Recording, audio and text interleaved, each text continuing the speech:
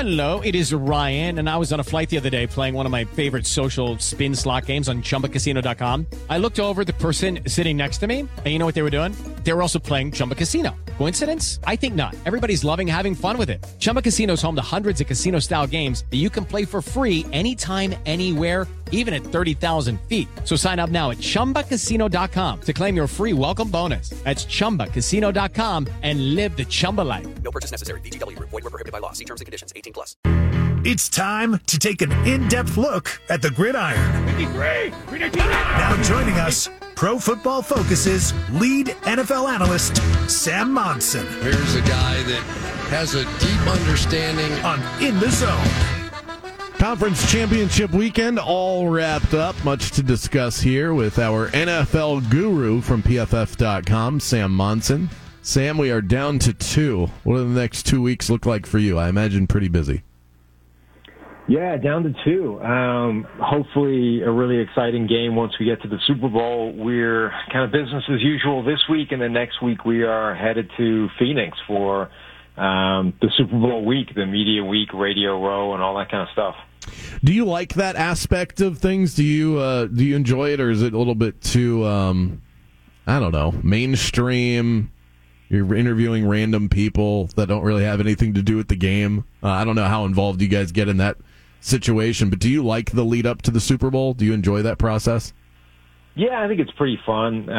It's one of those sort of few places a year where almost all of NFL media is in the same place at the same time. You get to kind of talk to a lot of people. And then, as you said, there's always all kinds of randoms going around that week selling whatever it is they're selling. Yeah. And you get to kind of talk to some interesting people that you wouldn't have normally, even if you then have to talk about whatever, gin they're selling. Whatever they're hawking that day. So the first game last weekend didn't really live up to the billing. The Eagles ran away with it largely because of that Brock Purdy injury. Do you feel like we were sort of robbed of a true answer as to which team was better, or do you still feel like you kind of have that one figured out now? No, I think it was definitely a game that got taken away from us because of that injury. Maybe the Eagles would have gone away with it anyway. Their defense certainly looked really good. I mean, this Brock Purdy injury didn't happen out of nowhere. It happened because Hassan Reddick, who was causing all kinds of problems immediately in that game, got to the quarterback and ended up injuring him in the course of forcing that fumble. So it was looking like a problem anyway, but definitely as soon as Brock Purdy went down, it became very bad for the 49ers and then became a disaster once Josh Johnson got concussed, and all of a sudden they're literally left without a viable quarterback of any kind. You mentioned Hassan Reddick. What changed from where he was with Arizona to where he is now? He's just a complete game wrecker. Well, I think Arizona started to put it together once they stopped trying to make him an off-the-ball linebacker and just let him do what he did really well in college, which is rush the passer off the edge. This was a guy who was always an elite pass rusher at Temple in his college days, but because of his size, they tried to move him to this off-the-ball role, and he just wasn't good at that stuff. Eventually, the Cardinals kind of figured out, and they put him back on the edge, and he did really well. And then obviously he gets the contract with Philadelphia and continues to wreck shop as part of a really good defensive line and defensive front. So I think the lesson there is to not start messing around with guys and ask them to do things that they've never really done well. Like embrace the fact that he's a good player at whatever it is he's doing, even if he's not a typical sort of body size type or dimensions for it. So one of the things we were looking for was the line play and what that looked like, who had the advantage, specifically with the Eagles' offensive line going up against the dominant 49ers defensive line. It looked to me that the Eagles completely won that battle up front. Do you agree, and were you surprised they were able to protect Hurts as well as they did? Yeah, they did. They won that battle, and in particular, right up the middle. The interior of that Eagles offensive line going up against guys like Javon Kinlaw, they just absolutely destroyed him in the run game in particular, and really opened up some massive holes. The linebackers behind that blew some run fits as well, and that's why you saw a few of those sort of really well-blocked, really open type of runs for the Eagles to work with.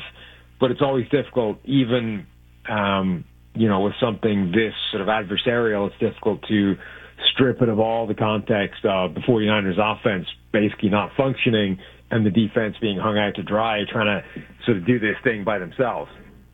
We're talking to Sam Monson, our NFL guru from PFF.com. Let's flip to the other game. Chris Jones was another one just to completely mauled Joe Burrow throughout the course of the AFC title game. I guess that was the performance that we thought we were going to get the week prior from the Bengals offensive line. Do you attribute that to it's just a mismatch going up against backup offensive lineman Chris Jones at home with how well he's been playing? Yeah, definitely. And I think it sort of showed how disappointing that Buffalo performance was from the week before. Sure, the conditions and the snow played a part in that, but Cincinnati's defensive line was able to dominate against the Bills in the same conditions, and Buffalo's defensive front not really being able to affect Joe Burrow at all in those conditions, given what that offensive line looks like, is massively disappointing. We saw the next week when Kansas City went out there, Chris Jones was dominating even when he was double-teamed. Anytime he did get singled up and he was one-on-one, he was obviously winning, but the other guys were winning as well. George Karlaftis, Frank Clark, Carlos Dunlap was getting some plays as well. The players that they needed to show up and affect Joe Burrow absolutely did. The officiating was really bad. I mean, it looked to anybody watching that on the screen like one of the poorer officiated games that we've seen. Do you agree? Are you of that mindset, or do you think that people have been overly critical, overly harsh towards the way that game was officiated throughout, and then maybe even specifically at the end? Yeah, I mean, I think any time where you have a ridiculous situation where they basically do over a play for no particularly good reason. That was so bad. That looks ridiculous. I think the other calls when it comes to, holding penalties, defensive penalties, the shove in the back from Joseph Asai to effectively decide the game, most of those were fine. But the do-over thing was ridiculous. Like, I understand their reasoning for why it happened is fine. It's a sort of technical, thing that they do between plays, and those kinds of plays get waved off all the time. But at the point where they've actually run a play and you didn't get it stopped and nobody knew about it, let it go. Like you missed the opportunity. You don't get to cancel the play out, take it off the clock just because you were trying to shut the play down at the time. Nobody on the field knew you were trying to shut the play down. They ran the play, and they ran the play successfully. The play should stand. I mean, it would be like a coach running up to the official going, I called a timeout. It's like, well, I didn't hear you. So, no, you didn't call a timeout.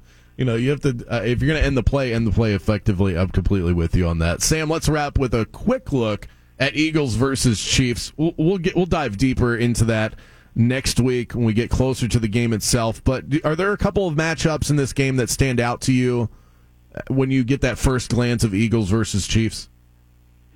I think we're talking about the two best teams in the NFL this year, which doesn't always happen. You see those two teams meet each other in the Super Bowl. So first, I think just the overall matchup between those two teams is fantastic. How Kansas City's defense contends with that Philadelphia rush attack, with the blocking scheme, with that offensive line in particular, the offensive line going up against Chris Jones. I think there's really some pretty special matchups kind of across the board in this one. Sam Monson, you can find all of his work, follow everything he's got going on as he makes his way towards Arizona. PFF.com is where you can find that. Also, the PFF NFL podcast. Thanks so much, Sam. Appreciate your visit as always.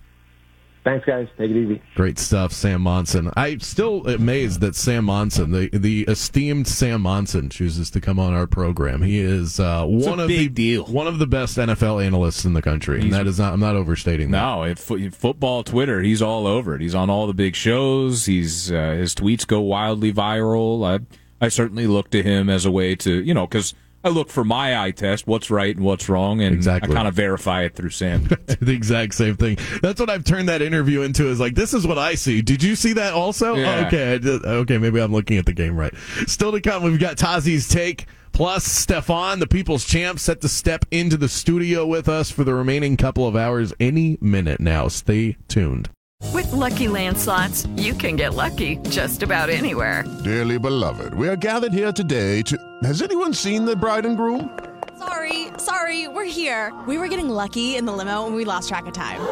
No, Lucky Land Casino, with cash prizes that add up quicker than a guest registry. In that case, I pronounce you lucky. Play for free at LuckyLandSlots.com. Daily bonuses are waiting. No purchase necessary. Void where prohibited by law. 18+. Terms and conditions apply. See website for details.